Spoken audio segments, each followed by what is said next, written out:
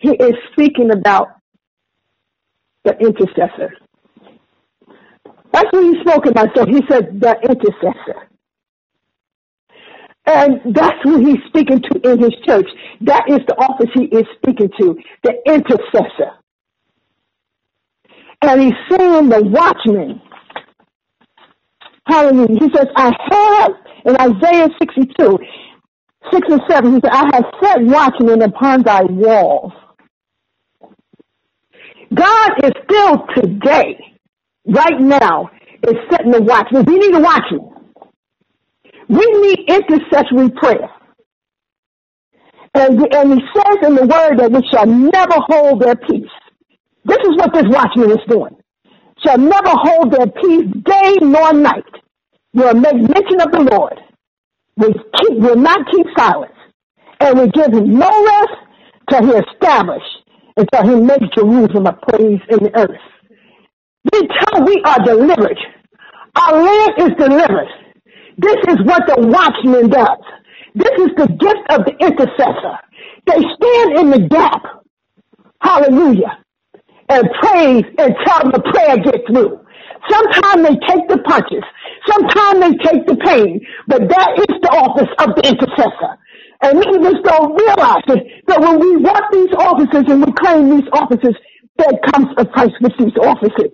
But yet we count it all joy because we want God's will to be done. Hallelujah. He said in this word about prayer, he said again in Matthew 18, 19 through 20, he says, truly I tell you that if two of you on earth will agree about anything, and what's happening a lot of times today, he said, if I can only get 2 or 3 of you to agree. Just think about what he would do with two or three, and if we all would come together and pray, what power there would be. That's why I can feel it when you talk about the summit. I can feel it when you talk about the ministries of the mysteries of God, when we come together with understanding and come together on one accord. But sometimes it's hard to even get 2 to come together on one accord and pray. God is concerned.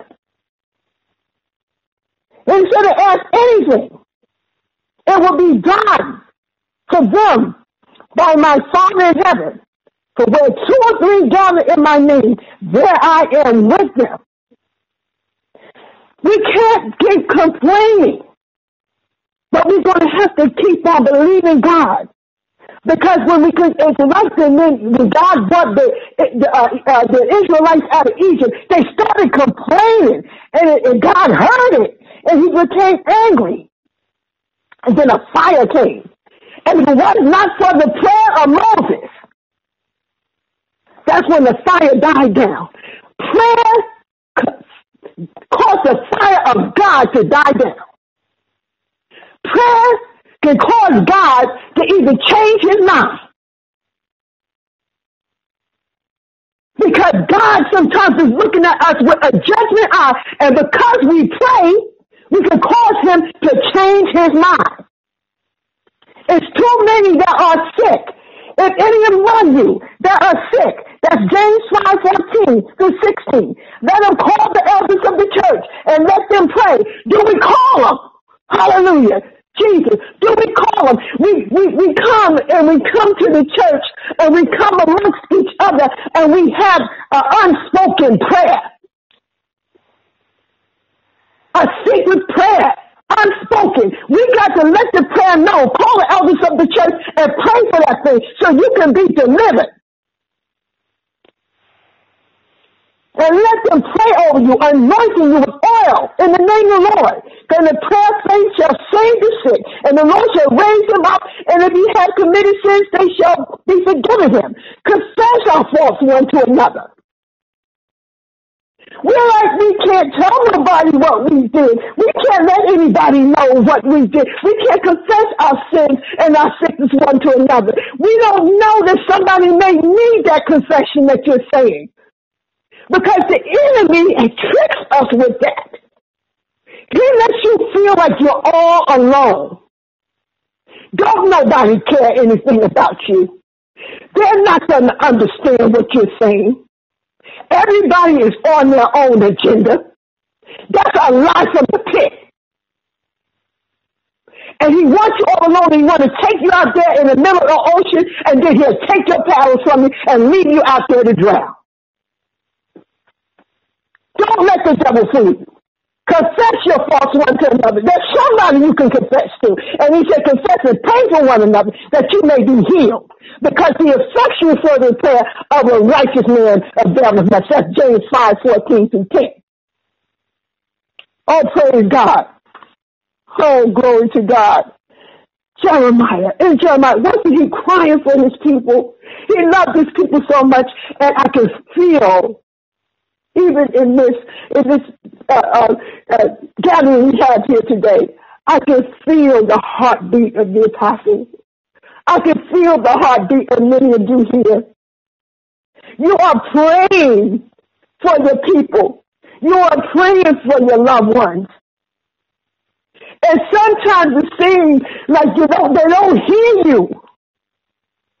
But that's the prayer of the intercessor. You got to keep standing in there and keep on You got to keep on praying anyway. Pray until the Lord, he gave you a break. Till something breaks, you got to pray. We got to come together and pray. And Jeremiah cried, and he cared about his people.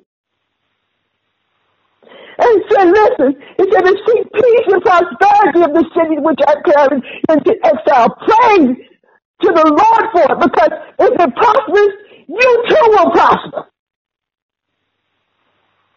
God is still doing it, folks. He is still doing it. Don't allow the enemy to shake your belief. Forgive our unbelief, Lord. Oh, praise God. And even with Abraham, he was crying out. He was, even when God was judging Sodom and Gomorrah, he even cried out and prayed. He said, so many. He said, if we could just find this many there, Lord, would you just spare this? And he asked the Lord, he said, Abraham approached him and said, will you sweep away the righteous with the wicked? Are we concerned about the people that they would be lost, that when Jesus comes and he raptures the church, will he sweep us away from the wicked, from our loved ones? Will he sweep us away? Watchmen on the wall. Watch and pray. Not just pray, watch. Watch the enemy when he comes around the corner. Let's not let these strongholds separate us. Let's not let jealousy separate us. Let's not let doubt separate us. Our insecurity separate us.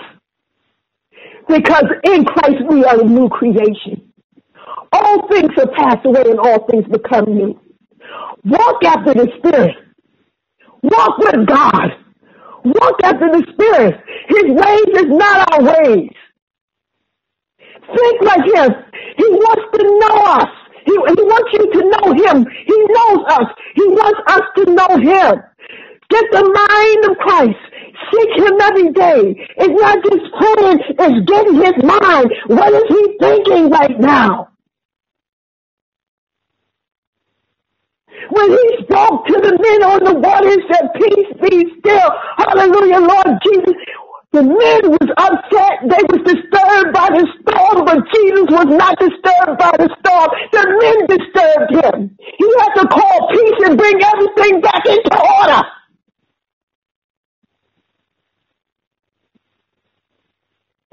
Jesus is the Prince of Peace. I say to you now to hold on to your peace. The enemy is trying to take your peace. Come on, watchmen on the wall. That's his job, to take your peace with the storms he throws at us. We must realize that the storms do not upset Jesus. But we hurt him when we complain to him with our unbelief.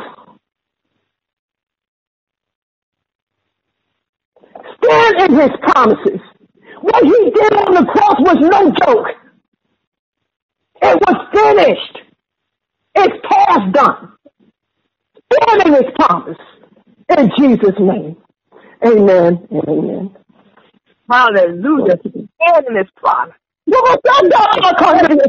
Next time. We have to learn how to pray.